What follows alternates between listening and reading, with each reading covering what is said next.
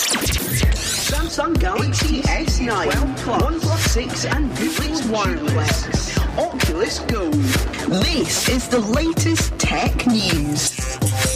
This is Tech Chat Friday News Update with your host, David Cannon. Alright, it is our 50th episode today. How cool is that? And what better week to do it on than an Apple event week? Hello everyone, it is David Cannon here. It is the Friday News Update, episode 50 for Friday the 2nd of November 2018, and there's been a ton of really cool tech announced this week, so let's get right into it.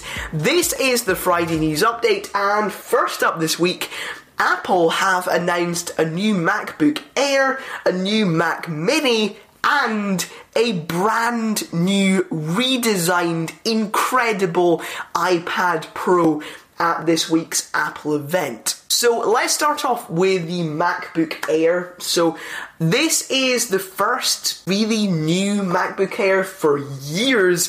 They've kind of given it very small spec updates over the years, but nothing really that noticeable. So this year, they have given it a major upgrade to bring it up to speed with all of Apple's latest innovations in laptops. First of all, of course, it is thinner and it's now totally made of recycled aluminium, so it is really eco-friendly. That's good to see. Sadly, there is no longer any light-up Apple logo on the back, which is kind of sad, but we do get thinner bezels round the Retina display. It is now a 13.3 inch 227 ppi screen. It is over 1080p.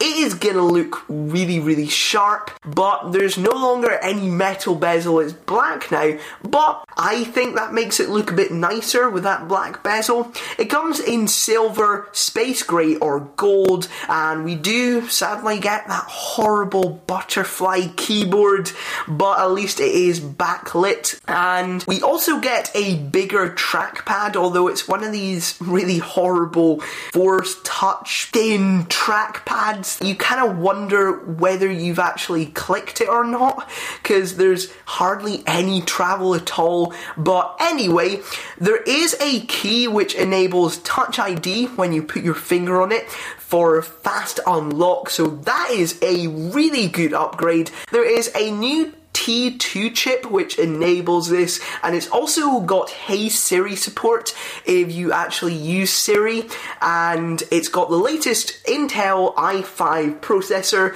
8GB or 16GB of RAM, up to 1.5 terabytes of storage, which is going to be plenty. It starts at 128GB, of course. We get 12-hour battery life according to Apple, which should last you the whole day. We get stereo speakers, and there's now 2 USB-C ports instead of USB. There is a headphone jack, which is a relief, but there's no USB or any other ports anymore, which is kind of a shame, so get ready for dongle life if you buy this. And finally, there is a 720p webcam. It's going to start at £1,200.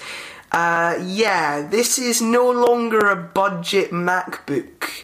It is probably worth that price just because macOS is really, really good. That's why I can recommend it. But if you don't really want to spend that much, there are very good alternatives that don't cost this much, which run Windows. So definitely check those. But the MacBook Air, really good laptop to choose. I would definitely consider this. Next up we have the Mac Mini, which is more of a specs upgrade really. So first of all, there is a brand new space grey colour, which is gonna look great. Really pleased that they did that. Intel i5 or i7, no i9, they kind of learned their lesson there. Up to 64GB of RAM, so you should be able to use this for like pretty much anything, like 3D graphics, complex video editing, anything you want. We also get up to 2 terabytes of storage. Absolutely plenty.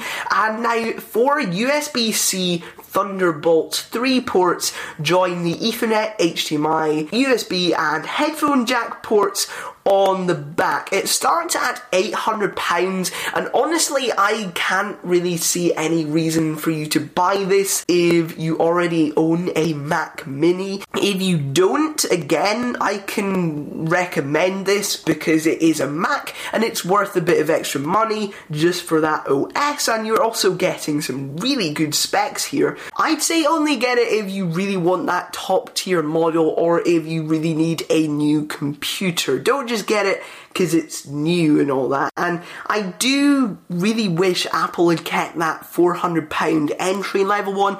Even though it wasn't brilliantly spec'd up, it was still a great entry into the Mac world. So that's a bit of a shame, but still, it's a good computer. It looks nice, got good specs, it's got macOS. And finally we have the incredible new iPad Pro. Seriously, this is a gigantic leap forward. In fact, that's a bit of an understatement.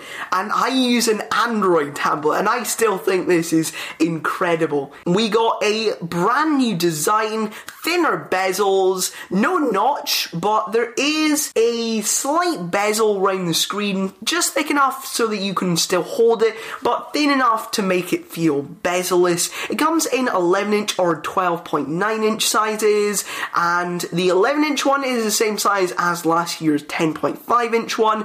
The 12.9-inch one is smaller than last year's. They're both LCD 264 ppi screens, and they've got 120Hz ProMotion, so they're gonna look really, really good. We now get gestures, just like on the iPhone XS, because there's no space for a home button, and there's no Touch ID anymore because of course there is no home button, so now we get Face ID, same as on the iPhone XS, so it's going to be really secure, but it works in portrait and landscape, which is handy. We've strangely got completely flat edges, no curve this year, but I think it looks really cool, and it's 5.9mm thin, which is ridiculous. We're getting a 12 megapixel f1.8 camera on the back, 7 megapixel f2.2 on the front. They got smart HDR, so they're going to produce some incredible photos, just like the cameras on the iPhone XS do. That's the same tech as on the iPhone. We get a brand new A12X processor with apparently Xbox One S level graphics, but most importantly, the Geekbench scores are unbelievable. 5,030 single core, 17,995 multi-core. This is the processor that should have gone in the iPhone to give it a massive edge over next year's Android phones. But instead, it's been kept for the iPad Pro, and it is gonna make it ridiculously powerful. And because of those flat edges, we now get wireless charging for the Apple Pencil. It now has a flat edge and it's snapped on to the top of the tablet by magnets and charges that way. So much easier to charge. You can also now double tap on it to change tool in Notes from, say, pencil to eraser or something like that. And we now get USB-C. So everyone will have to get new chargers, unfortunately. And Apple are making a big deal of the new uses for this.